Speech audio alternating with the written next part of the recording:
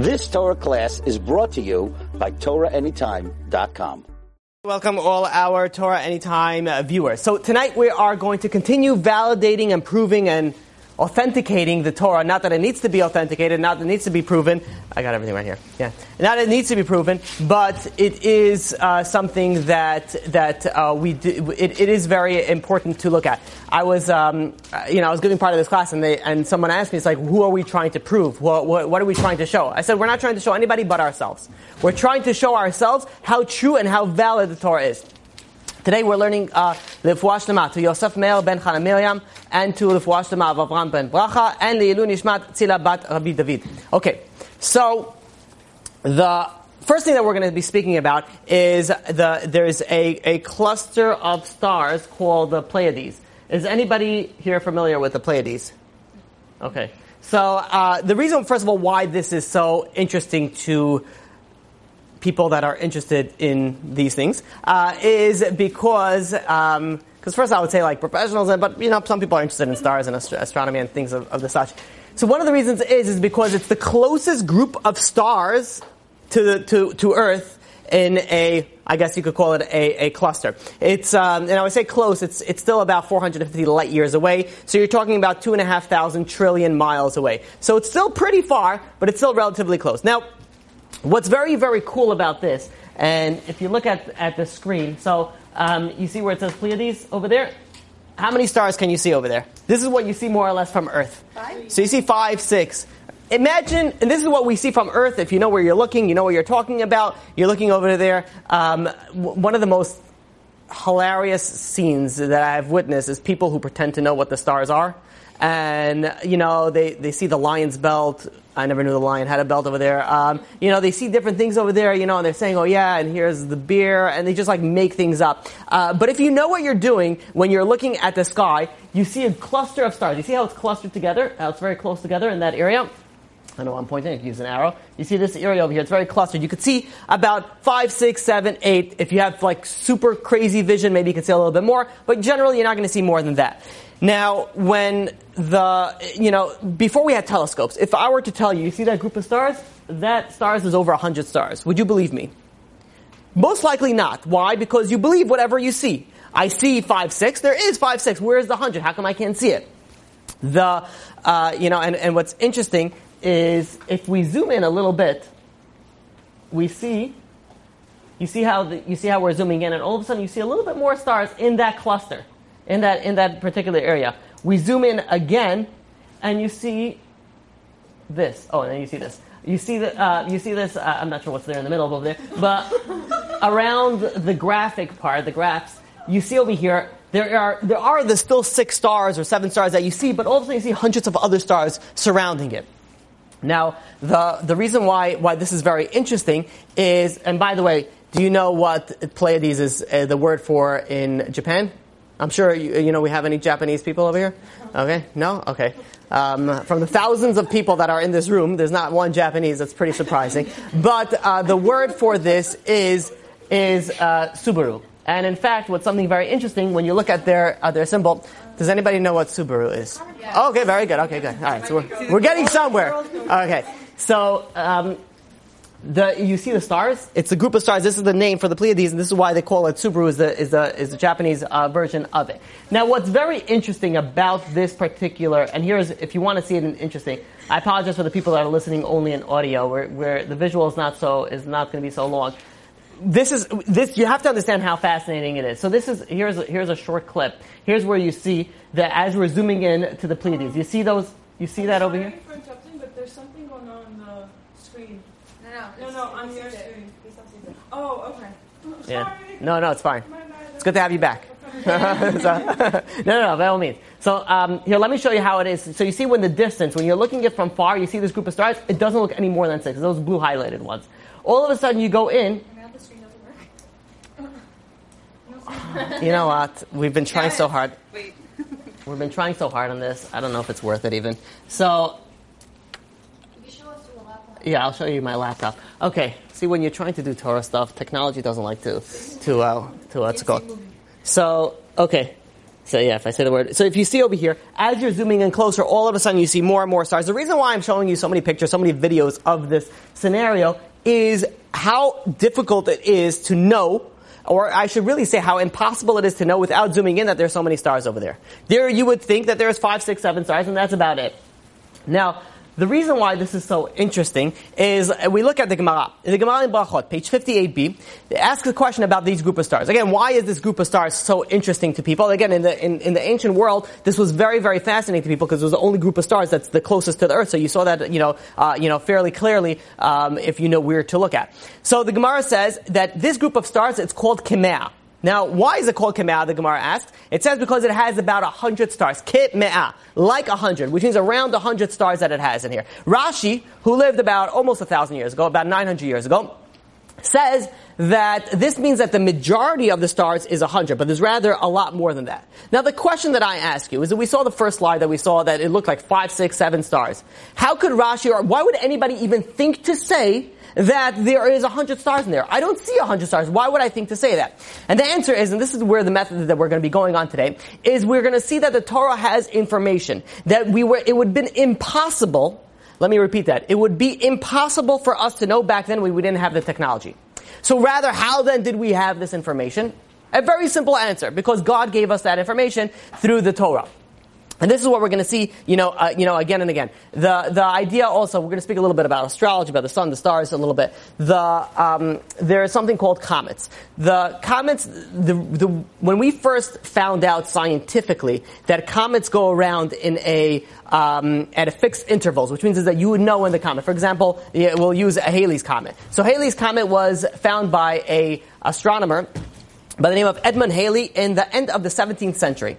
He studied the orbit of the comet and he saw that it comes out in intervals. And that's why we know that you're able to see every X amount of years this particular comet, every X amount of years this particular comet, and you know where to look, you know where to see it, and we know how to calculate it. The first time that we had that was, again, about the late 1700s. Did we have this information prior to this? So let me read for you a very, very interesting Gemara. There's a Gemara that says that Rabbi Gamliel and Rabbi Yeshua, they were traveling on a boat. Now, I don't have to tell you, back then travel, especially over boats or overseas, was not like we're dealing today. You don't go on a cruise, right, and you get, this amazing, first of all, you could swim on this,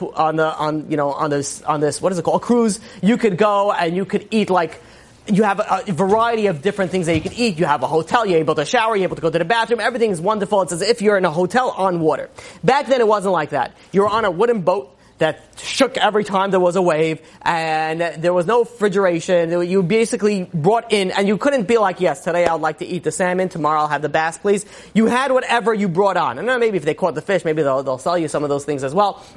But you had whatever you brought on. So you would prepare. When you go on a journey, in the olden days, if you are living in the olden days, you would go and you prepare. You say, okay, I'm going for 3 weeks. I'm going to prepare food for 3 weeks. And then I'll have, enough. And then when I get to shore, I'll go and acquire more food. Rabbi Gamliel went and he estimated the time that it takes to go from point A to point B, and he took the amount of food that he did. Rabbi Yeshua took more. And after, let's just use an example, let's say after 3 weeks, Rabbi Gamliel ran out of food, but Rabbi Yeshua still had more food, and they didn't get to their destination. So Rabbi Gamliel went over to Rabbi Yeshua, says, listen, I see you have more food, can I please have some of your food? And he says, yeah, not a problem. Then he asked him, he says, how did you know that we are going to be extended? It usually never takes this long to get from in this destination. Why would you think that it would take us long, and how did you know to bring more food? So Rabbi Yeshua answered, very interestingly, he said that every 70 years there is a certain star that arises. And it detours the sailors, because the sailors, how did they go and they navigate the seas? They would go and they go based on the stars. They go, you angle your boat towards this star if you want to go to this destination, and so on and so forth to these different stars. He said there's a certain star that appears, which means it's not there all the time, but it appears once in every 70 years. And I calculated it was going to be around this time. I figured this might deceive the sailors and we're going to go on a detour, hence I brought in more food just in case. This, Rabbi Yeshua said, about 1,600 years prior to Edmund Halley coming onto the scene. And what's very interesting is that there are people that made calculation, and they calculated, and there's an argument on this, if it is or if it isn't, that Halley's Comet should really be called Rabbi Yeshua's Comet, because this is the comet that he was talking about. It was a comet that was passing by every 70 years, that came and it passes by. And again, there are people that argue it, but regardless of the argument on this particular scenario, we see over here that the sages had information that we only found out right now, in the past, few hundred years, there's also a very famous idea on how many stars there are in the universe. You look at even 500 years ago, let's go back 1,000, 1,500 years ago. You ask a random person, you know what, better yet, you ask an astrologer. You ask them, how many stars are there in the universe? So, assuming he was bored for about 6 months, and he wanted to count the stars, and he counted the stars, what number do you think you'll get? 4,000, 8,000? Let me give you 20,000. Roughly what's naked to the eye, to see, without any telescope, without any additional, device to see far out into the stars, you're talking about anywhere between 5 to 20,000 stars, maximum. Now, if I were to tell you back then there's 100,000 stars, and I'd be like, what are you kidding me? I don't see the 100,000 stars. I wouldn't believe you. What if I were to tell you there were 1,000,000 stars? That's ludicrous. That's crazy. What if I were to tell you there were over a quintillion amount of stars? First of all, you would ask me what is quintillion, because I probably didn't know that. But after I explain that to you, you say, absolutely, there's no way that you're talking about. Take your medication. They didn't have medication for psychotic back then, so they will just say, you're crazy. You say, I'm really living in that mode. Okay, I'm in that scene. Okay. But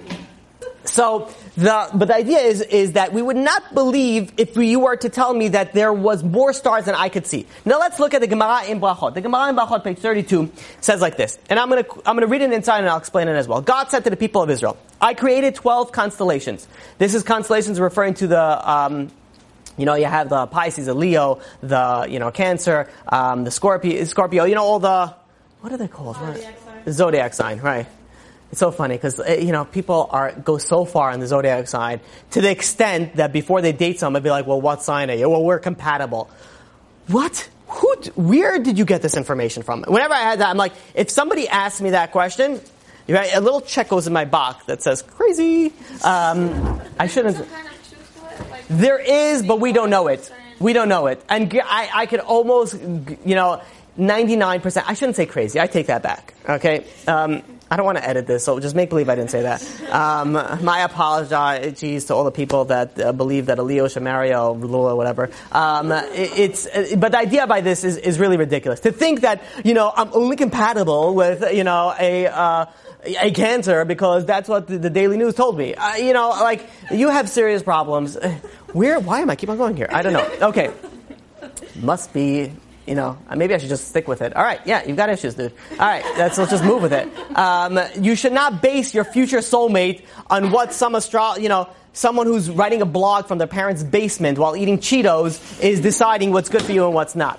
Now, granted, is there information on this? Yeah, there is. But do we know it? No, probably not. You don't know it. The people that know it are not writing blogs and saying, yes, this is who you should marry. The people that do know about this are learning Torah all day, and they're not being asked these types of questions. So, moving forward after that. So there's 12 constellations. The Torah says, the Gemara says and continues. It says, for each constellation I created 30 hosts. Now I'm going to continue with the mathematical equation, but it's very simple. If I were to tell you, I created 12 groups, and each group I created 30 hosts. Now, if I were to ask you what is the total amount of hosts, you would know, you do 12 times 30, and you get to the number that you would, to the final number. So now, that is the mathematical equation. It's very simple. It's times, but whatever it is I'm going to tell you. So, 12 constellations, times 30 hosts. Then the Gemara continues, for each host I created 30 legions, times another 30. For each legion I created 30 divisions, times another 30. For each division I created a battalion, doesn't say 30, I created a battalion, and I created 30 camps to each 30 camps to each camp. And I have attached 365,000 tens of thousands of stars. That means 3.6 billion stars. So now, if we do the math is as follows. You take 30... Somebody have a calculator if you don't believe my math? Okay. You take 30 camps, times that by 30 battalions, times it by 30 divisions, times that by 30 legions. You don't have to write legions, you just do the times 30. Times it by 30 hosts, times it by 12 constellations. What is the number that you get? Wrong number. That is the wrong number. No, because you timed it too much. Okay, let's do it again. 30, I'll do it very simple. 30 times 30 times 30. Times 30, times 30, times 12. And we get to the magic number of 291 million. Very good. 291,600,000. Now, we didn't put in 3.65 billion. Don't erase it yet. Now, times that by let me just give you the number. 3650. Did you lose it? Okay. I'll tell it to you. Just trust me. Or just do it on your own time. 291.6 million is we got time. Then we have to times it by 3.65 billion. You get to a very, very, very, very large number. This is the number of stars in the universe. And the number gets into 10 to the power of 18 plus another 64.3 quadrillion. Right? So that's a very, very large number that we're dealing with over here. Now if you ask science how many stars there are in the universe, they're going to tell you we don't know. But they try to do a calculation. How do they do this calculation? They base it off how many stars, for example, and again, this is a rough estimate, how many stars we have per galaxy, how many galaxies there are in the universe. You times that number, you get roughly the estimated number. Now, when they did that, they get, obviously they get a wide variety depending on who's doing this calculation, but they get anywhere between 10 to the 19th power to 10 to the 20th power, even they go up to the 24th power. The Torah says 10 to the 18th power, and they go 10 to the 19th, and so on and so forth. So we see over here something really fascinating. That the Torah, Chazal, the sages were able to describe how many stars there are before we even knew that there were so many stars. Now, how did they know that? How is it possible that they knew that information? One guess would be that God presented this information, part of the oral law, and we'll soon see why we needed to know all this information. God presented this information in the oral law and gave it to Moshe Rabbeinu, and hence it passed, down from rabbi to student. So we see over here again that it was impossible for the sages to know these information. Now, if I were to tell you, let me explain the significance of this idea. If let's say I were to tell you something so crazy, let's give you an example like this. The sun, right? We're familiar with the sun. The sun is, if you look at it, it's, I don't know, about this size. I'm holding like a coin size if you're looking at it from so much so that you're able to, or almost put like 2 fingers, let's say, and block the sun out and whatever. You see the sun obviously around it, but you wouldn't be able to see much more of that. If I were to tell you, right now, with our technology that we have today, the sun is really that big. But what we see over here, because it's so strong and so powerful, we think that it's bigger than it is, but the sun is really this big. Would you believe me?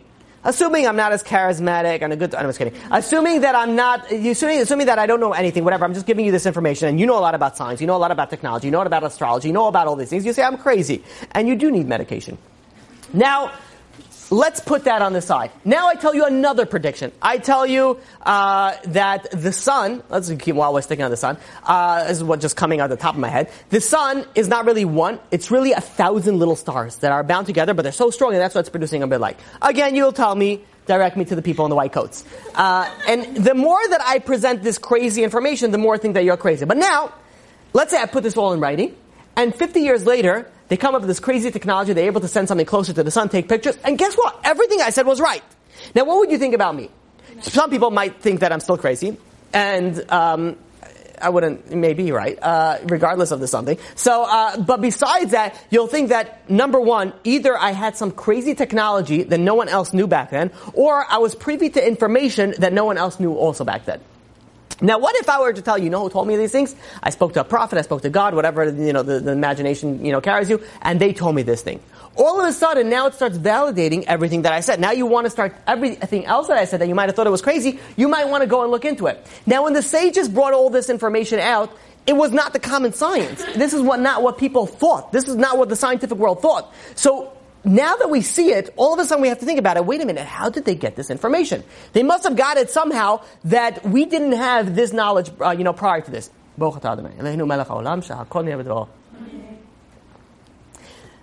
Being that we brought the sun, let's speak a little bit about the sun. But you understand the fascination about it. The sun has a sheath, has like a cover, has a layer, around it. Now, why is this so important? The sun, the outside temperature of the sun is 6,000 degrees Celsius. We're talking about roughly over 10,000 degrees Fahrenheit. If you want to tan, all you need to go is take like a second over there, and you're going to be so tanned that you're going to be disintegrated into nothing. So you're going to be, that's going to be tan, thin, whatever it is that you want. You'll get everything that you want in one shot. The center of the sun is 15 million degrees Celsius. The outside 6,000 degrees Celsius, the inside about 15 million degrees Celsius. Now, there is a storm brewing inside the sun because of the intensive heat. So much so that there are waves of heat that are going around the sun. Now, the sun has a protective layer around it. What is that purpose of that protective layer? Because if these strong waves would not be protected by the sheath, then it would increase the heat that we were receiving on Earth, and we would not be able to survive as we survive it today. Now, this is information which obviously we were only able to figure out recently. The Midrash in Bereshit Rabbah, which is written over 2,000 years ago. 1,500, 2,000 years ago.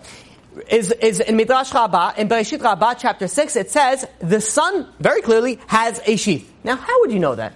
If you were to look in the sun right now, and you would not know anything about, astrology of the sun, and I would say the sun has a special layer that's covering around it. I don't see it. Why would I believe it? Furthermore, the pasuk in Tehillim, let's see over here if I have it. Of course, it's not connected. There's a pasuk in Tehillim. I'll bring it up to this. It says over here in Tehillim. That's written over here. It says, I don't know if you can see over here, Lashemesh sham ohel bahem. For the sun, he made a tent. He made a tent as like a surrounding, within it. And what's very interesting, the Midrash, goes on, and it goes on explaining, and it says that in the time, this is even the Gemara in Avodah Zarah, page 3, says that in the future, there's not going to be hell. There's not going to be Gehinnom. What's God going to do? God is going to remove the cover from the sun, and for the wicked people, it's going to be a punishment. For the righteous people, it's going to be a benefit. It's going to be a reward. Which means is that we have over here, already 2,000 years, 1,500 years minimum, we had this information that the sun has a sheath. Now, how did we know that? How is it possible to know this type of information? Moving on from the sun, we'll move to the moon. The moon is very interesting. Oh, I wish that this would be plugged in.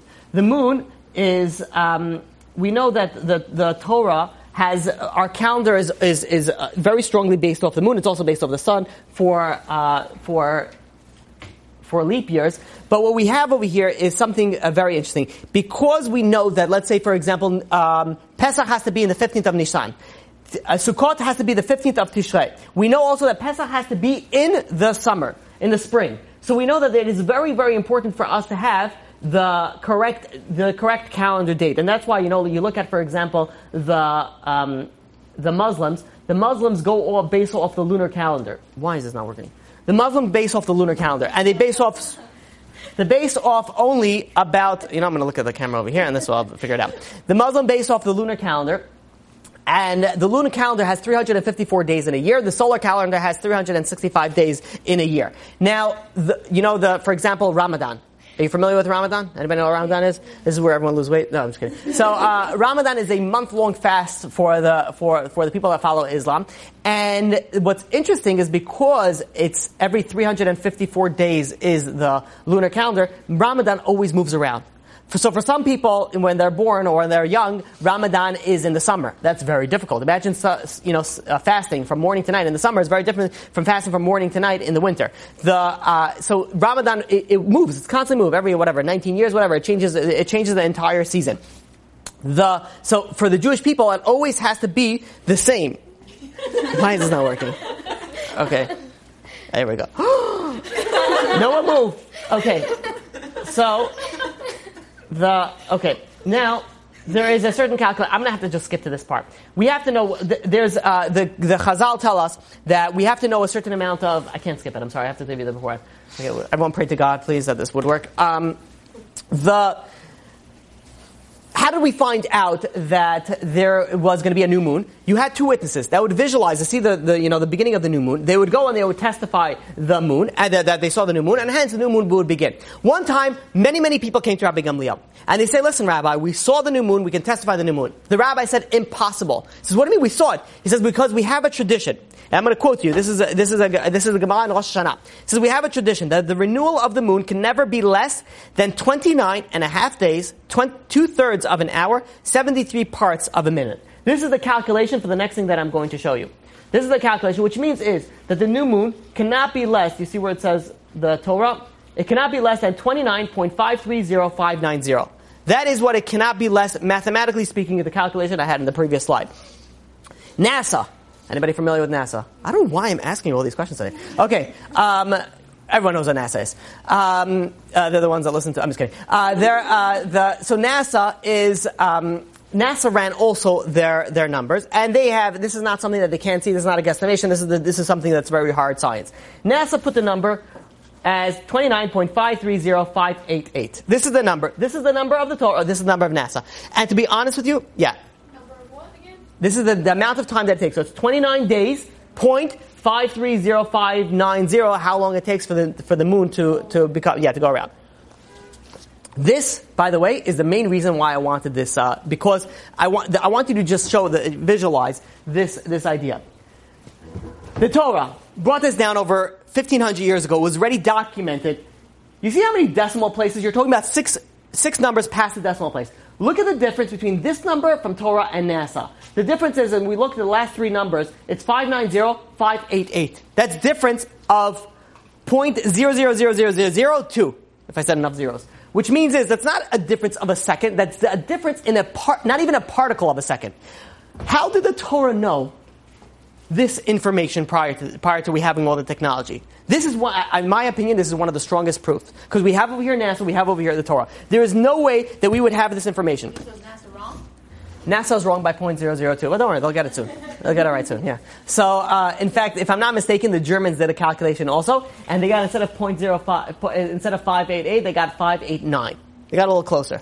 B'ezrat Hashem, hopefully they'll figure it out. But regardless of that, you see how, even if you want to say, look at how close it is to the card signs that we have now to what we had before. And the Chazal tells us also, it says that we have this, where? From Moshe Rabbeinu. We got it from Har Sinai. I said, we need to know. Why do we need to know this information? Because our calendars are based off the lunar calendar. We need to know when to look at it. So this is very, very imperative that we have this information.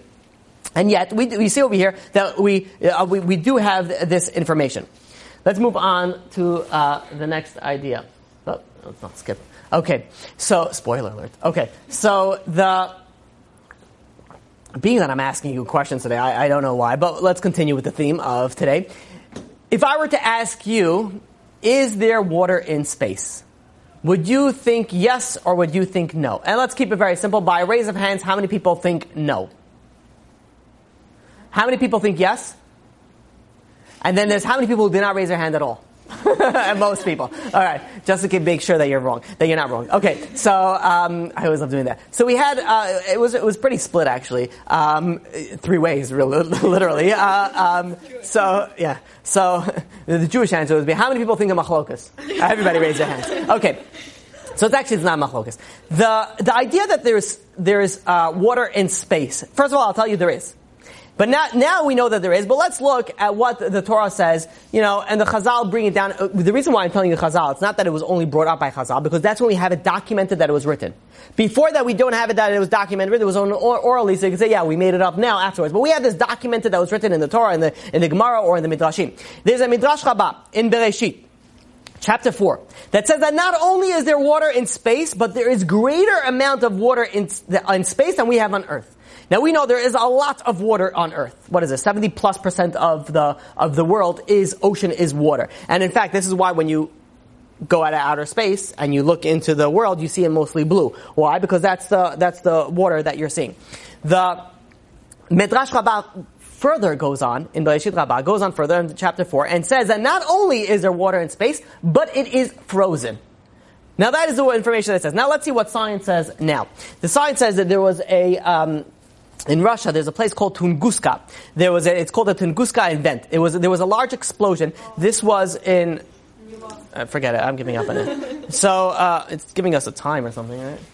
No, it's, Don't you just have to move it? the what? Don't you just have to move it happens on the screen now. Oh, right. I don't know. Time out.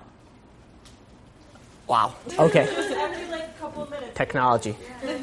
Looks like I'm DJing. Okay, so I'll work over here. Okay, so now this happened in Russia in June 30, 1908.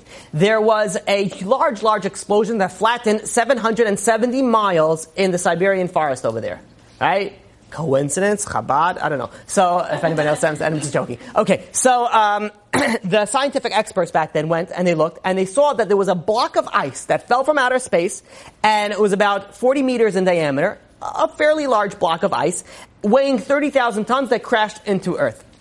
There was a professor, Fred Whipple, from Harvard University. He is the director of the Smithsonian Astrophysical Observatory. He successfully proved that comets are made up of a mixture of ice, dust, and rock. Now, all of a sudden, we come into recent information over here that there is ice in space. But more than that, it says a small comet can contain about 1 billion tons of ice. A large comet has over 1,000 times greater than that. Are you guys familiar with the comet's tail? Yes. Okay. So, I'm just speaking to you apparently. Okay, so now, it's sort of like when you see the a tail of a comet. Oh, there we go. This is a pretty easy explanation. Okay, so what happens is by the comet's tail, I really should have, taken a picture. My apologies. I thought people would be familiar with that. But you just look up on your phone, comet's tail. I'm sure if you have a kosher phone, then you're going straight to Gan Eden, so you don't have to worry about that. No, I'm just kidding. I don't know. Maybe yes, maybe not. The truth is, it's a blanket statement. But it is very important to have a kosher phone. Plug in for a kosher phone. Okay, so now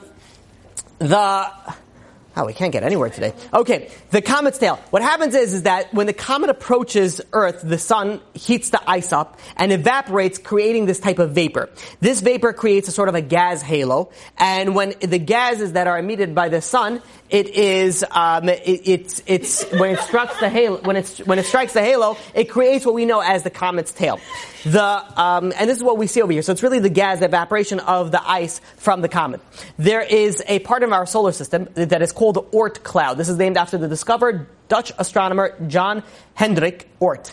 He says that this area alone, there are about 1,000 billion comets.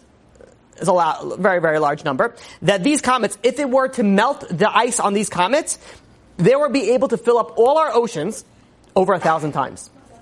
Let's see. So we have over here from the Torah already had before that in space we have more water than we have on Earth, and now recently we found out this came out in the mid 1900s. It came out that all of a sudden we know that we have more ice which means more water in space that we have on Earth, and in fact planets like Saturn, Neptune, Pluto, they also have layers of ice as well. Again, this brings us to the point that how did we know? How did the Torah know this? It's not like you could look and be like, yeah, that kind of looks like ice. We don't see that. There's no information. The idea also of a shooting star. It's very interesting, a shooting star. So I was speaking about this once, and this week, once. When I was wondering, I'm like, a shooting star, people say make a wish. Now why? I was like, why do they make a wish? So then I was thinking about it. I says, you know what? And I think I read this once upon a time somewhere, that what they used to think was that when you see a streak of light, what happens is there's a tear in heaven. And the heaven is bright, the light, because it's awesome, it's amazing, and it's light.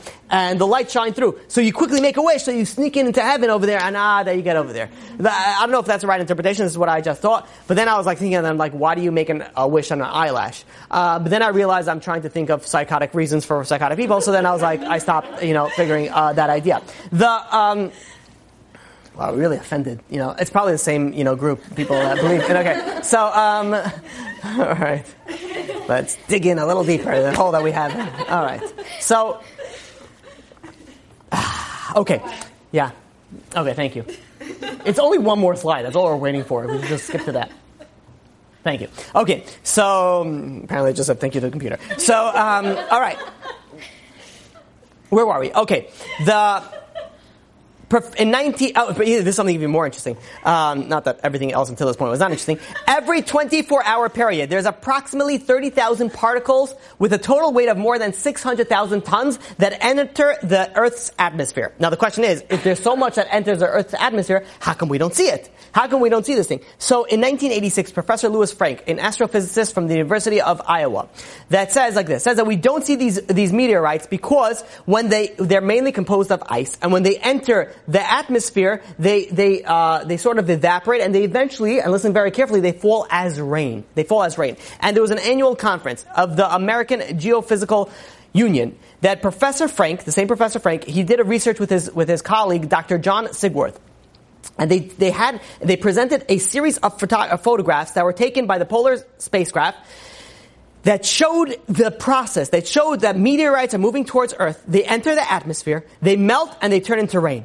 And we see over here that, and they claim over here that we know that Earth, the rain that we have from Earth. So do you guys know with the water cycle? Are you guys familiar with the water cycle?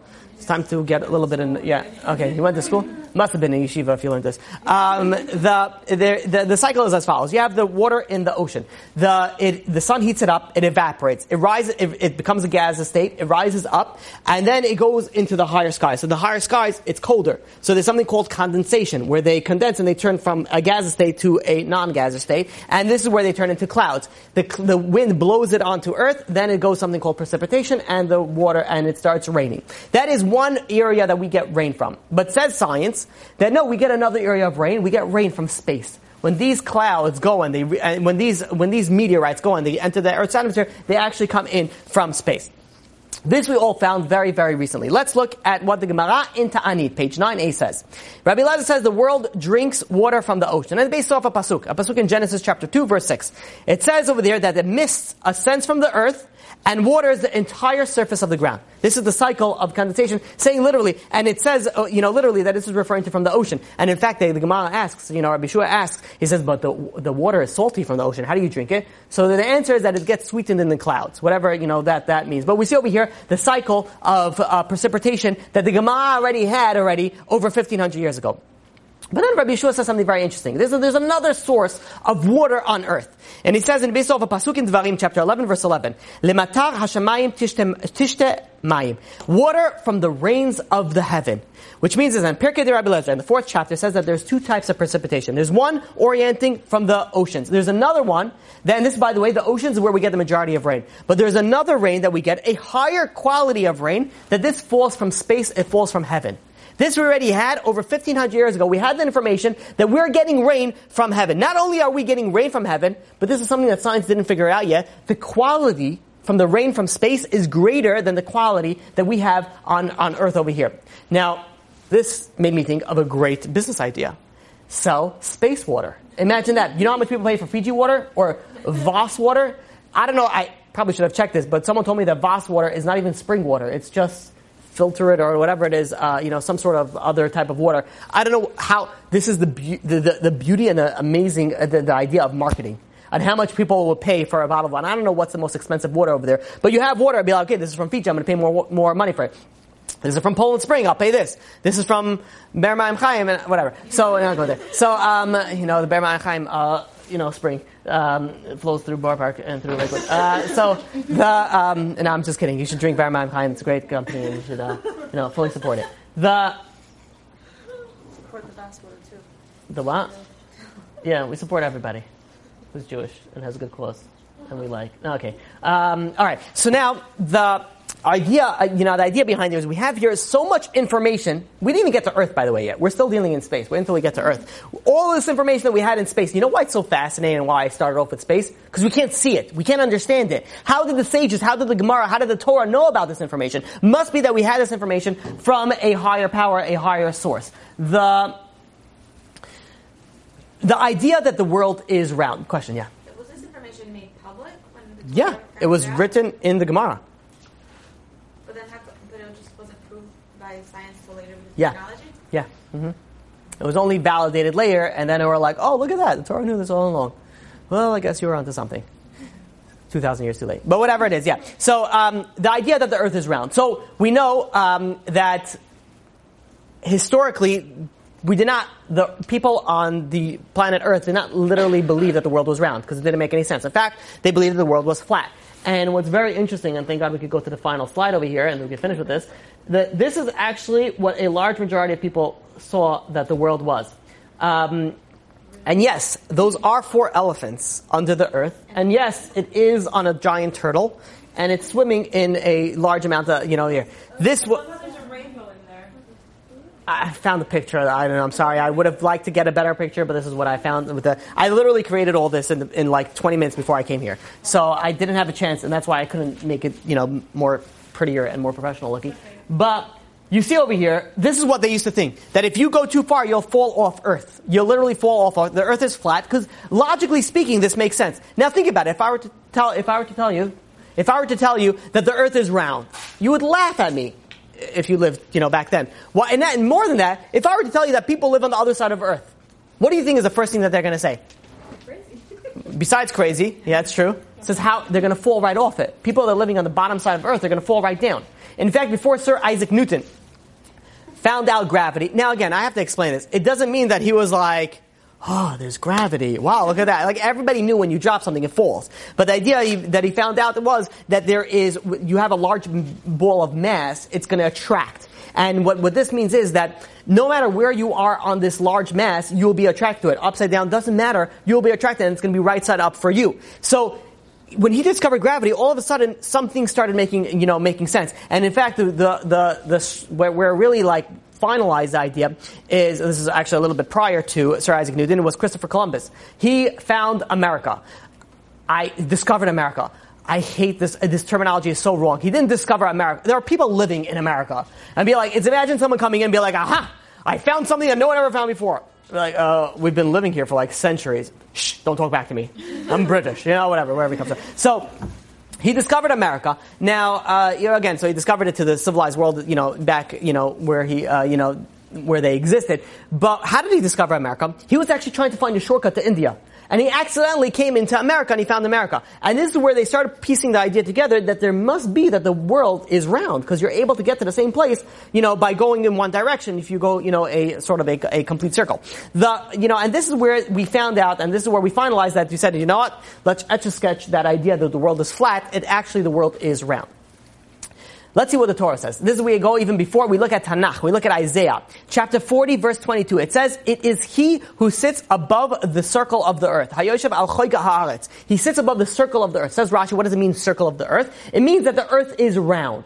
Rashi lived again roughly about 900 years ago, way before Christopher Columbus, way before anybody could even think about inventing something called a telescope or anything else that could see into the, into the far distance. So we have over here already information that we knew that the world was round. And in fact, there isn't even halachot that if somebody is holding a round ball, if it's considered idolatry, if you're not allowed to do it because it's considered as if he's in control of the world, so on and so forth. There's a lot of information that we have that it's actually based on practical halachot that we have over here. So we see over here that the Torah already knew that the world was round before the world knew that the world was round. The scientific idea in it. Furthermore, Chazal say that not only that, I'll quote you some very, very interesting things. There are people both on the bottom of the ball and on the top of the ball. And he says they're all God's creatures, but they look different. Why? Because the ear is different.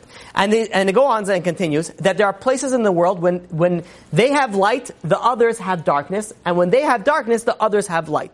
And furthermore, they go and they said that there are certain places where the day is really short, and the night is really long, and vice versa when the night is really short and the day is really long.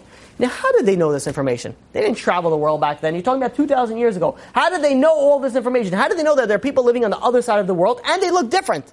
And in fact, you do see that there are people from different parts of the earth, and I'm talking people that have been living there for a very, very long period of time. They sort of look a little bit different. You see the difference between Asians, between Africans, between Americans. You see between the Scandinavians. They have different characteristics, in their actual physical appearance.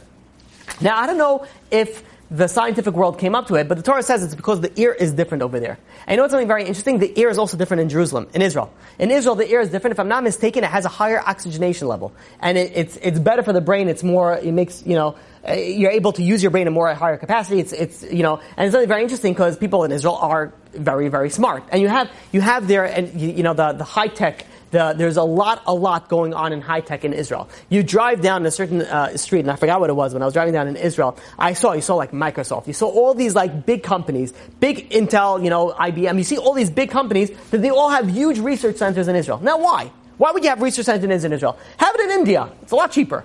Have it in other. Maybe they probably also have it in India. But why have it in Israel? Because there's the people, the Jewish people. We do have brains, and we use the brains, and it's not like we've been, this is what we've been doing since we were born. We've been focusing on computers. And in fact, you look at the majority of the Israelis, even the scientists, what do? They go through through whatever, the yeshiva system or through the public school system over there.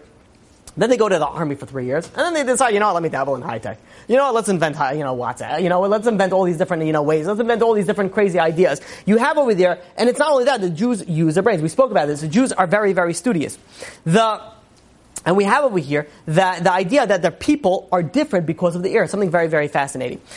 Furthermore, you look at the ancient world and you ask them, how come they're stars? How are they standing in the air?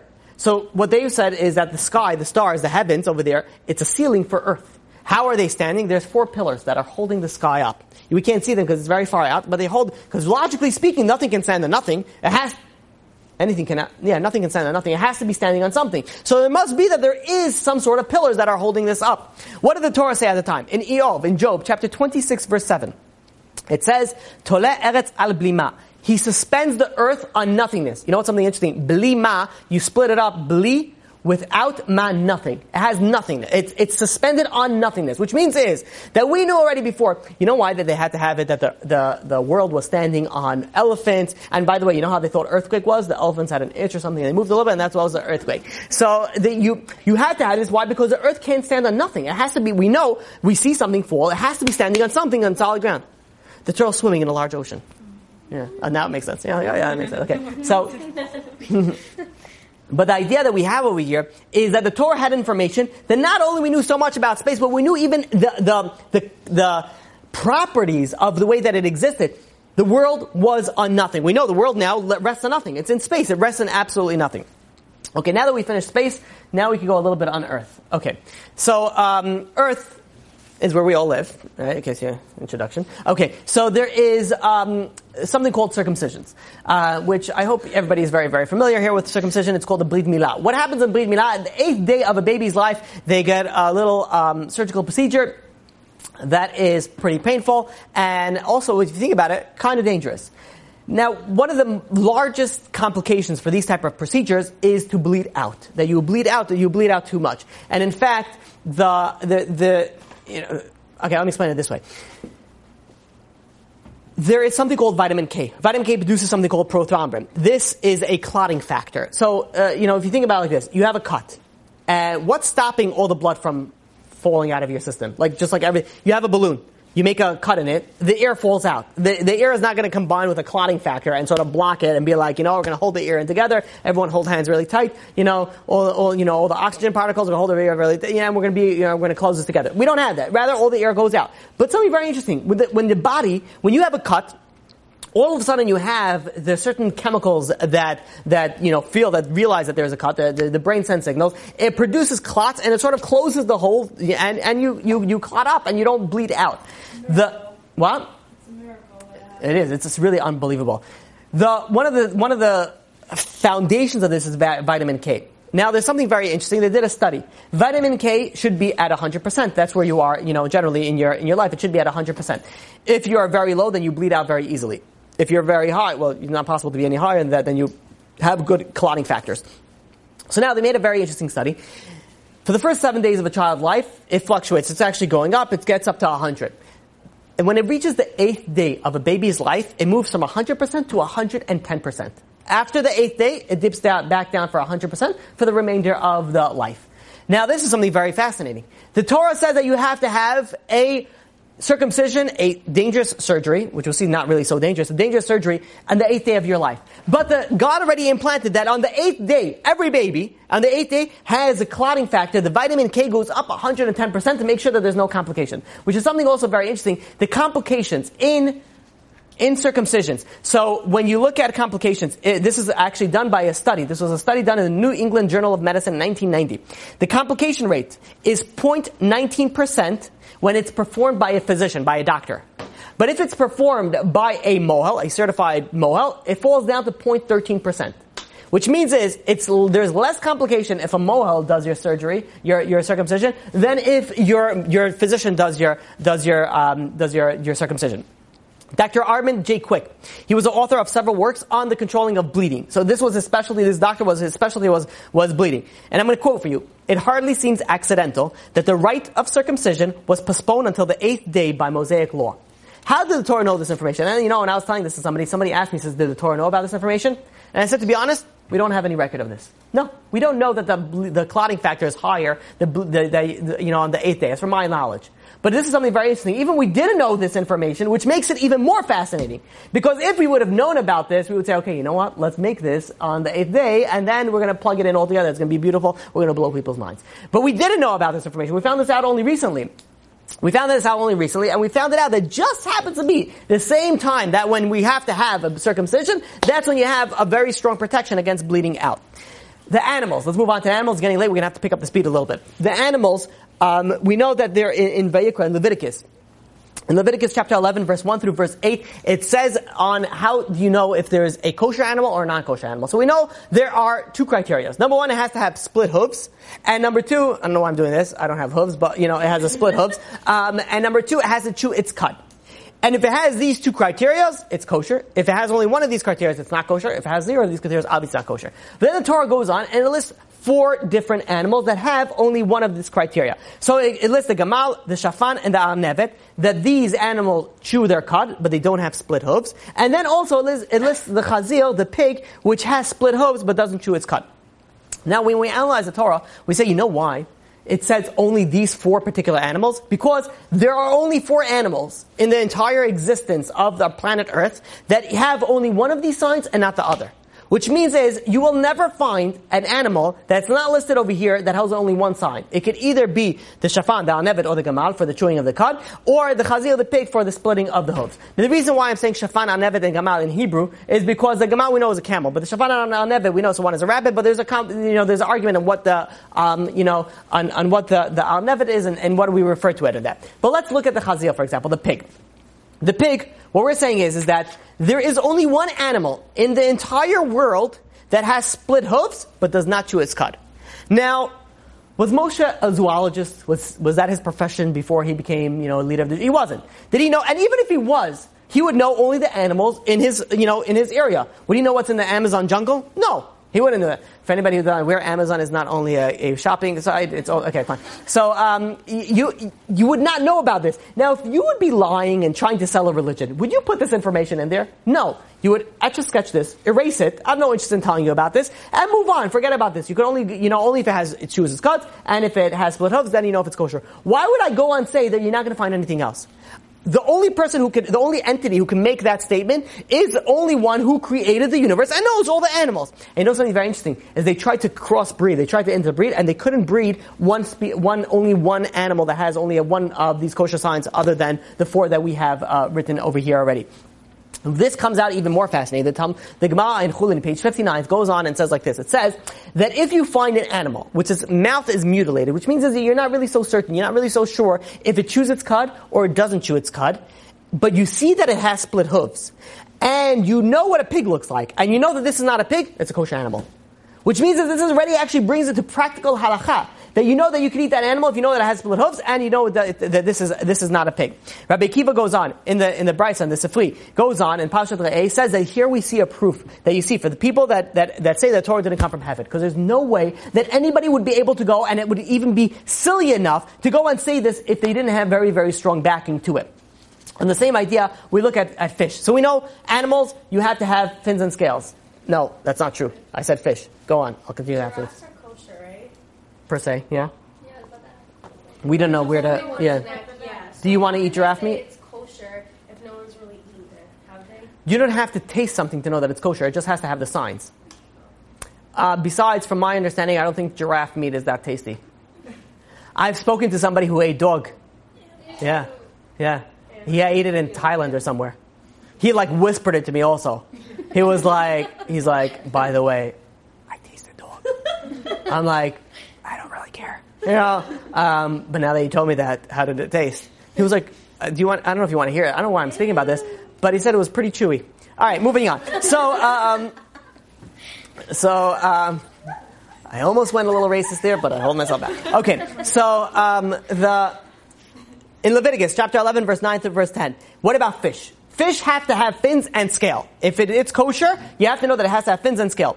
And the oral law in Nida tells us like this, that if it has scales, it must have fins. But if it has fins, it does not necessarily mean that it has scales. Which means is that if you find a half a fish, and there's no shechting in a fish, right? Let's say you find let's say, okay, you're not going to really want to eat a half a fish. But let's say you go to a store.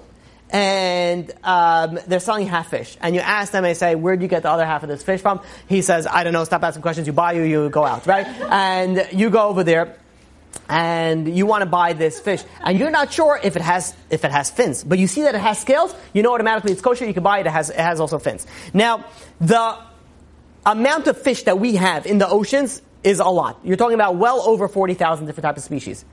Now, we didn't have submarines back then. How did we know that every fish that has scales has fins? Why would you even say that? Why would you even put yourself in a position that's so difficult and so easy to be refuted? And yet, to date, it hasn't been refuted. So you have all this information over here that the only way that the Torah would know this information is only if they gave God this information from somebody who possibly created the world and knows what there is and what there isn't on earth.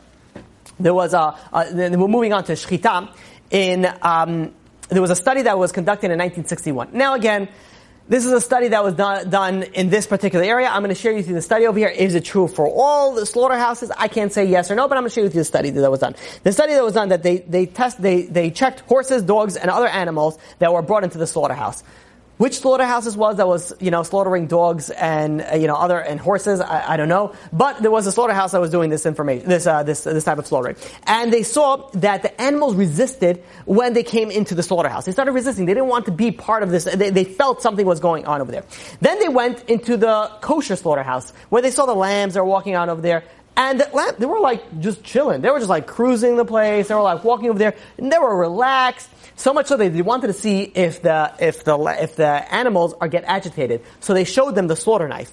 This is what you're gonna do. I don't know if they said that, but they showed them the slaughter knife. One lamb actually went and licked the knife. Thought it was saw some blood over there. Licked the knife. Thought it was ketchup, whatever it was. And he went and he licked the knife. They went and they further tested. They said when an animal that ruminates, that chews its cud, that when it's nervous, when it's agitated, it doesn't chew its cud. So they went and they saw the animals in the slaughterhouse were actually still chewing the cud, which means not only did they not realize what was going on, they were completely relaxed. They were completely chilled out. They were relaxing. They were doing their thing. They were chewing their cud. They were doing what the animals do, what they do best. Not only that, furthermore, the Torah also makes it very, Tzar Ba'al HaChaim is a very, very important aspect in Judaism. You cannot just, and I tell this to my kids also, and if I'm walking, and let's say my kid sees an ant, and wants to try, and I remember this happened once, since then, Baruch Hashem, they didn't do it, he wanted to step on an ant. What do you see an ant in the house? The first thing you want to do is step on it. I'm like, why are you stepping on it? If it's outside, let it live. Let it, you see a cockroach, whatever you find most disgusting, let it live. What does that have to do with you? Why would you have to go and kill it? And I said, we can't kill it. Not mosquitoes. Not mosquitoes. I will kill every mosquito after they're We have it's a bit shalom bias, right? But the idea behind this is that, first of all, in the house, that's a different scenario. If it's coming into, obviously you're not going to be like, hello, I'm going to name you Albert, and please feel free to come as you please. And you're going to be Mickey. That's a mouse. Well, if it's outside, you should not be killing any animal. If it's inside your house, you want to clean it. Obviously, it's dangerous. To certain ideas, do what you got to do to get rid of it. But if it's outside, don't be one of those, people who will be like, have a magnifying glass and a bored hot day and be like, let's see what happens when I do this to ants. That's Tzar Ba'al HaChaim. You can't do that. Furthermore, when you cannot slaughter an animal in front of another animal. Why? Because now again, the animals are not going to be like, Jimmy, what's going on? He says, why is your head on the floor all of a sudden? The animals, to the best of my knowledge, to the best of my ability, they're not going to be like, running and be like, do you know what just happened to Jimmy? In sheep tongue, right? So it's probably going to sound a little bit like, but you're not going to have that information. But yet, why does the Torah? Why does the Torah? You know what? It is funny because laughter is contagious. Laughter is contagious. And I'll tell you like this: you have to come to all the classes because this is great. If you're in a bad mood, just watch a video of a baby laughing. You cannot be in a bad mood after that. I mean, somebody could have just keyed your car, but if you see a baby laughing, it's like, it's just like, you're like, oh, come on, man. Yeah, all right. It's all good. I don't know if you'll say that, but whatever. You'll be in a relaxed mood. Laughter is amazing. It is a very good medicine. What did they say? Laughter is the best medicine? I don't know if I would say laughter is the best medicine. I think Tylenol works a little bit better than laughter, but it's definitely a good medicine. Okay. So, where are we? Okay, so the slaughterhouse, you're not going to see an animal and be like, guys, don't go over there. Bad stuff happens. I've seen it with my own eyes. They're not going to get agitated, but still, just in case, the Torah says, you're not allowed to slaughter an animal in front of another animal. They cannot get agitated over here. We have a very, very strong, protection for the animals as well. Now, granted, you are allowed to eat the animals. We're not vegetarians. You are allowed to eat them. But it has to be done in a very humane way possible. In fact, that's why the slaughter knife has to be, the shechita knife has to be there's criteria that has to be the most painless possible for the animal. I don't know why this popped into my head, but I will share with you a very disturbing idea that just popped into my head. So get ready. I have, for reasons beyond my understanding, I have seen a video of ISIS take someone's life. And why, people send me stuff, I don't know why. But it gets into the classes, so, it's okay, I don't know. So, but what's very interesting is that you have people that are literally, they're not a pure human for what they do.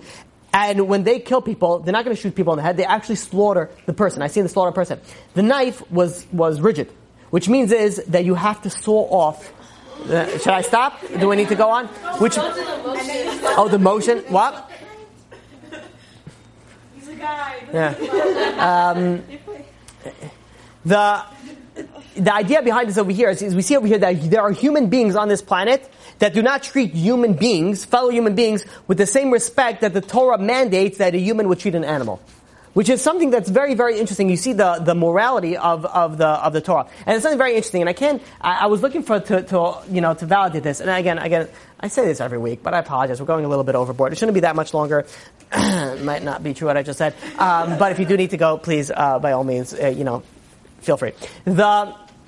This is something very interesting, and I was trying to look for validation from the scientific world, and I couldn't find it. The idea is like this, and I heard it from a few different sources, that in a non-kosher animal, there are veins going on the top of the neck and the bottom of the neck. I should really say the top of the neck and the bottom of the neck.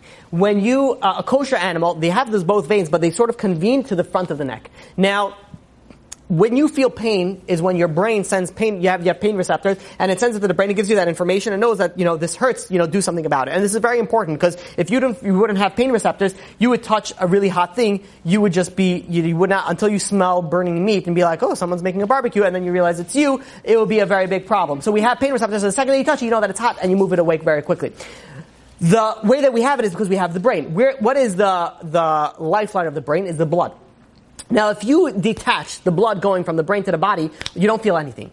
Now, something very interesting is that the veins in a kosher animal are all in the front, which means that the second that you do shechita, you slaughter the front of the neck, that's it. The animal doesn't feel anything instantly. That's it. There's no pain.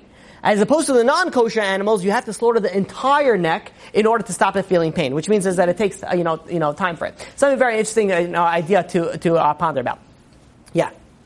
Actually, I was having such a weird, really deep discussion where we're asking if humans were kosher. Well, we don't chew our... Really weird question, I know, but I'm saying would that mean that they're not? Because everyone will say... We are not kosher to eat, no. We cannot eat it. We cannot eat humans. In fact, the idea is that, but let's say, even furthermore, and I think we spoke about this once, if, let's say you are starving to death, and not you, God forbid, somebody is starving to death in the middle of a desert, and there's one other human that he found that is either dead or almost dying. Now, if you don't know that person is dead, when it's a life risk, you could do almost anything, literally almost anything, except for three things: right? Idolatry, murder, and adultery and immorality. So, besides, okay. What? That was a lot. Those three are a lot. How often are you come into the point where you're like, teach their own, start hanging around new people? So I'll be like, just avoided murder today again. Talk about it, right? Brownsville. Okay. If people don't know, Brownsville's very dangerous here. Okay, whatever. In Brooklyn. So now, but the idea is that let's say somebody's almost dead. If you're starving to death, you're not allowed to eat the body. Why not? Because you cannot kill the body any earlier. But if, let's say, a body is dead and you need to survive or something like that, then ... you can do almost anything to, but again, that's only if you know 100%. You know what? Let's not go into this. A halachic, discussion that I really don't want to get into. And no one here should ever know about that question. But this question did come up in the Holocaust. But in any case, moving on to the next, Answer yes or no. to eat a human being, you're not allowed to eat a human being. Only if you know 1,000% of the person's dead. But then, whatever, there's questions on it. Well, it's very probable. What? So back then we didn't, but whatever. Nowadays we have, whatever. There's different, you shouldn't have that information. There's a lot of different variables that come into play over here, but in short, don't eat any humans. Let's just leave it at that, period. Okay? For all the cannibals out there, I don't know why you're watching my class. Anyways, so what about a bee? A bee is something very interesting. We know that, and the Torah says like this. The Torah says whatever comes from an impure, such as eggs or milk, for example, it remains impure. You're not allowed to eat it. Whatever comes from pure, you can eat it. So milk that comes from a pure animal, you're not allowed to eat. Milk that comes from an impure animal, you're not allowed to eat. The question is, what about a bee? A bee, you're not allowed to eat a bee. Yeah, don't make bee stew. You're not allowed to make that. Probably pretty crunchy. But you can't, you're not allowed to eat bee.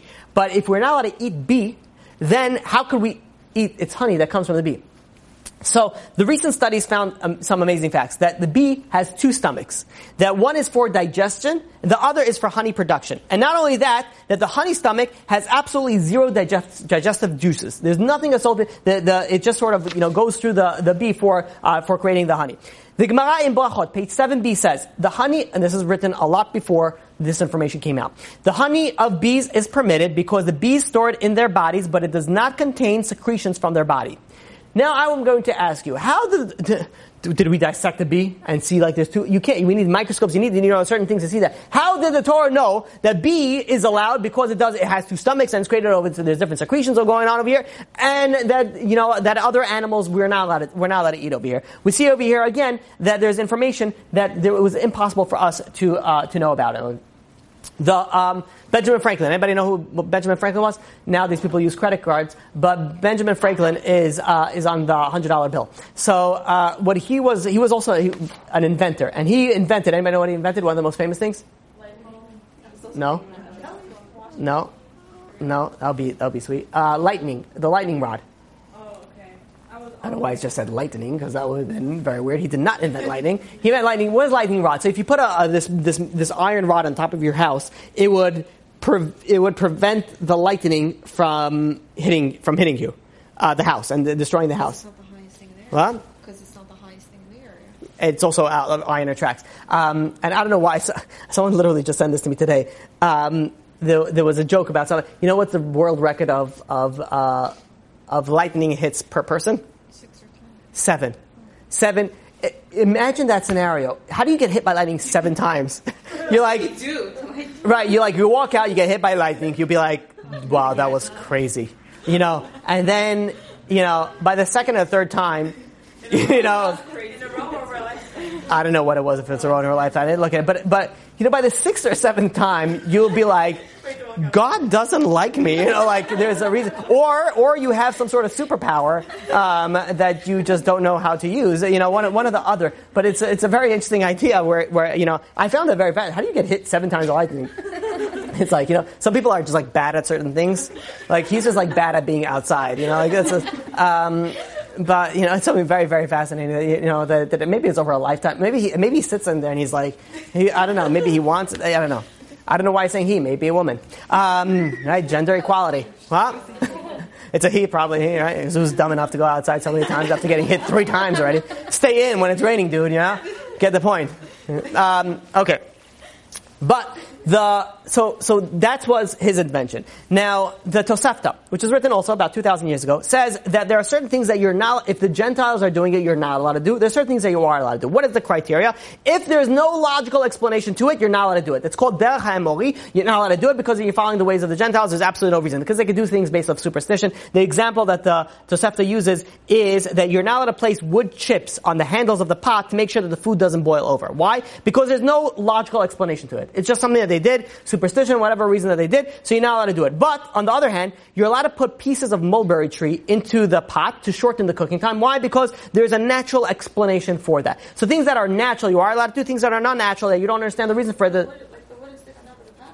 No. By the handle, specifically by the handles, it does something. I don't know what it does. I can't explain it because there's no explanation for it, to the best of my knowledge. Then the Tosefta goes on and says that you're not allowed to place an iron rod among chickens so that they will develop healthy. Why? Because there's no natural explanation for it. But you are, and it is permissible to place a metal rod in order to save the chickens from lightning.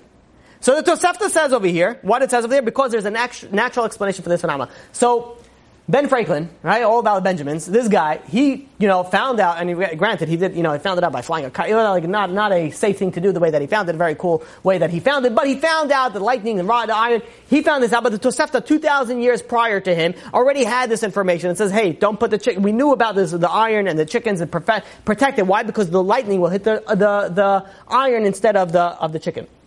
A few more ideas, and we'll finish. The continental drift. You guys are familiar with the continental drift? Why am I asking you everything about here? I don't know. Continental drift. So, regardless of whether you believe it or not, or you understand it or not, let me explain to you like this. The Genesis, in Bereshit chapter 1 verse 9, it says that let the waters under the heaven be gathered together onto one place. The idea behind this says that in the beginning of the creation, there was a single piece of land and ocean around it. And the Zohar goes on and it goes and explains, Zohar Chadash goes and explains, it says there was one single continent that came out of the water, and from it, 7 continents were formed. And this is what is referring, and again, there's reference to this in Mishlei, in the book of Proverbs in chapter 9, verse 1. But we see over here something very interesting, that there was originally one continent, and then it split into 7. What was this? 1915. In 1915, a geologist by the name of Alfred Lothar Wegener, he went and he found similarities between the western coastline of the African continent and the eastern coastline of the South American continent, and he saw that they were similar, sort of like a jigsaw puzzle connecting together. And furthermore, he studied the flora of the geochemical structure of the minerals in the water, and he saw that they were very, very similar. Which means is that at one point these two must be very, very closely connected. And this is what they say, the continental drift. So the continents are slowly drifting far apart, which means at one point they were very close together. If not, they were attached together. We see over here that this came out in basically 1915. Meanwhile, the Torah has this information over 2,000, 3,000 years ago. And by the way, we don't have the time, but there's different questions to ask. Like, how come there's only kangaroos in Australia? How do you have people in other parts of the world before there was play? Because before the continental drift, there were people that were able to go there. Scientifically speaking, they think that this took millions of years, but it wasn't. It was actually fairly quickly, and this is during the time of the flood, and the dispersion is where this happened. Okay, let's speak a little bit about the laws of family purity, the Hilchot Nida. Nida means that every time that a married couple, that a woman is on her period, a man and a wife is not allowed to touch, they have to be separated for a certain married period of time. Again, 4 to 5 days, then another 7 clean days. When you all get married, you'll learn these halachot, which is very, very important to learn about it. The oral law says something very interesting. It says the best time for a woman to get pregnant, the best, the best time for conception is right after the mikvah. And it's something very interesting that recently science found out that the best time for conception actually coincides with the same time when a woman goes to the mikvah. Which is, if they make the calculation after the period, 7 clean days, and after the bleeding, so on and so forth, the entire calculation, they found it out that that's exactly when the time is for the best time to get pregnant. This the Torah already had before gynecologists came to the scene, right? Before, all the doctors, the Jewish doctors went to gynecology, before they came onto the scene, they already had all this information already beforehand. But the Torah says something very interesting. It says that's not only the reason. It says, furthermore, it's very important emotionally for a husband and wife not to be always together. It has to be a separation. Why? Because there is boredom, that people get used to something. But the second that you separate, it sort of refreshes it as if you were new, as if you are from the beginning. And when I speak to non-Jewish people, when usually it gets to Shomer Negiah, you can't touch it, it gets into another whole, conversation and then they start, asking, be like, wait, you can't even touch your wife at a certain point in time? And when I explain it, the idea, their minds are like, that is such a good idea. And I speak to married people and be like, it's generally the women, not the men, that think that it's such a good idea. But they say this is such a good idea because it's so true that you really feel different. You separate, all of a sudden you become together. It really keeps the marriage alive. It keeps it very healthy and very important. And I spoke to many people and that are not religious, let's say, but they'll say the laws of family purity they'll keep. And I'll say, okay, that's interesting. Why? It says, forget about the reason of the Torah. Men and women, I spoke to, I said, because of keeping the marriage healthy. It says it just makes so much sense. It makes so much sense. And this is what the Torah said already, 3,500 years, almost 3,500 years ago. Okay, the final idea that I want to finish off with is, these are ideas that I brought up, in previous classes. At least I think I did, because when I spoke to the guys' class, I said I didn't say this, but I think I did bring this up. The idea that the Torah knew things, prophetic things, that it was impossible for the Torah to know. And here are some examples. So first of all, to understand that it is prophecy, there's certain criteria. Number one is you have to make a prediction, write it down, let's say, before the prediction takes place. I can't tell you a prediction after it took place, that's not a prediction anymore. So it has to be, number one, before it took place. Number two, it has to be a very specific prediction. I can't tell you in a poem, in a very vague language, and be like, someday in the future you'll meet somebody, and that person will make you very happy. Wow, I have to be very, very specific. On this day, you'll meet somebody that looks like this, and you'll do X, Y, and Z. That's number two. Number three, that A prediction is something that you would predict something that is very, very unlikely to happen. Now, if I make a prediction that is likely to happen, maybe I'm just good at prediction. I'm good at stocks, I'm good at this, I'm going to make a good at prediction. Maybe that's why I'm good at that. But if I make a prediction that's very unlikely, something that's not logical to come to that conclusion, then it starts making you feel that there is a reason, behind it. We're going to have to speed up the words per minute. I don't know. WPM, I guess. I don't know. Okay, so because of the time, the Torah gives a detailed prediction on both the first temple and the second temple. And not only that, in Deuteronomy chapter 28, verse 30, it gives you a prediction that says that if the Jewish people do not follow the Torah, they go away from the Torah, then they're going to get punished, and they're going to get punished. I'm going to hide my face, and so on and so forth. I'm going to give punishment. And we see over here the Gemara in Yuman as well. The historians back then, that during the first and the second destruction, as well as during World War II, when we had the Holocaust, we saw that the Jewish people strayed away from the Torah. They strayed away from the Torah. All of a sudden, God sends a wake-up call, and there is a destruction. Devarim chapter 28 continues to chapter 30. It says that not only that, something very interesting, and look at how particular the prediction goes on, that there is going to be a slaughter of the population, men, women, and children, old and young. And furthermore, the exile is going to result in a worldwide scatter. The Jews will have no independent government. The Jews will be brought back by boat to Egypt. They will be sold as slaves, and they're not going to be purchased. This is the prediction that it gives after the destruction of the second temple. So we see over here a few ideas. Let's delve into those details in a little bit.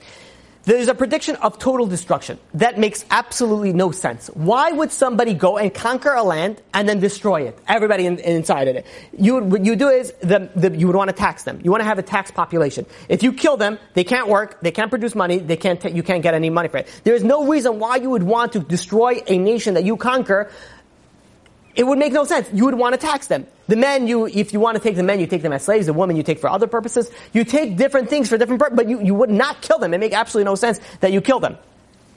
Second, they say that there's a prediction also that the conqueror is going to speak a foreign language. Now, generally, if you're living in a certain area, who is going to be conquering you? Most likely your neighbors, your neighboring country. Do you understand the language of your neighboring countries? Generally, yes, because you do business with them. And in fact, back then, the common language was Greek. Greek. It was Greek that they would speak. Greek would be like the English that we had back then. Like now, almost the entire world should speak English. So unless you go to France, they refuse to speak English over there. I've been to France over there, and I would ask them for, the information. American, I'll be like, where's the toilet, and they get so upset at you, like, no, only French is the most beautiful language, I don't know why we've gotten into French, but it's something very interesting that they would refuse. Has anybody here been to France? Do they speak English to you over there? Yes, because you're supposed to greet them in French. Yeah, they get pissed. They get upset. How do you greet? Oh, bonjour. Yeah. You know what you get? If you do it too good, you'll be like, bonjour, and they'll be like, oh, s'il vous plaît, and be like, no. English? I don't know how you say English in French. In French, but the English today, everybody should be speaking English. I'm not saying that because I'm American and be like, how could you speak?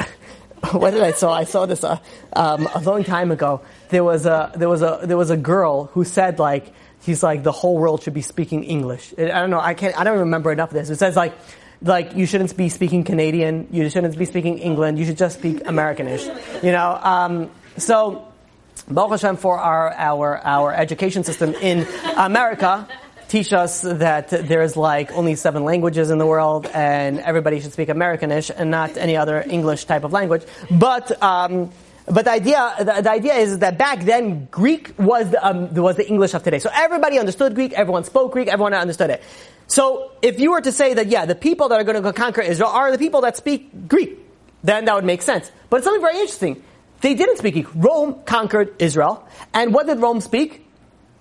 Latin. Who speaks Latin here? No one, because it's a dead language. I'm sorry, okay. I got a little bit harsh over there. Why that's true. Yeah. It sounds like whatever. Let's move on. So, Anyways, the idea over here is we see a prediction. That not only the Torah knew that they were going to be conquered, but they knew also that it's not going to be a language that the Jewish people understand. They didn't understand. They did not understand Latin at the time. Furthermore, it says that they're going to be taken on boats to Egypt and not be bought out. Why would you make that prediction? Why would you say, yeah, they're going to be taken on boats, and no one's going to buy them, no one's going to want to be with them, no one's going to want to sell them? It makes absolutely no sense, and yet we see that's exactly what happened. Furthermore, they're going to end up all over the world. Which exile ends up all over the world? You end up in one place, two places, a few places. You have a question? I should slow down? Okay, I can slow down, but we're going to be here a little longer than anticipated. Okay, fine. So we will slow. I can't even make slow motion talk. I can't. Okay. There is a further prediction that says in Devarim, in Deuteronomy, chapter 4, verse 27, God is going to scatter you among the people, you're going to remain very, very few. Which means is that the Jewish people are going to be not a large, we're going to remain very few. Now, why this is very, very interesting is we also have an obligation. In fact, it's the first obligation in the Torah. Does anybody know what the first obligation in the Torah is? Very good. To have children. So you're telling us that you're going to remain few, but you have an obligation. The first obligation, make sure you have kids. You have to have children. You have to have, to the best of your ability, you have to have children. So I would think that either there's two angles I would go through. Either one, completely assimilated, gone. Or number two, will be in the millions of billions or hundreds of millions or whatever it is, because we have an obligation and we do follow that obligation. You look over here. The Torah says that you're going to be few in number. And not only that, it says that you'll never be destroyed, which means you're going to be on this hairline. You're not going to be destroyed, but you're not going to be too much. You're going to be few in number and scattered throughout the entire world. Why would the Torah make such a prediction unless it knew the future and knew what was going on? And the only entity that will be able to do that is God. And we know the Jewish people never survived. We spoke about this in Malachi chapter 3 verse 6.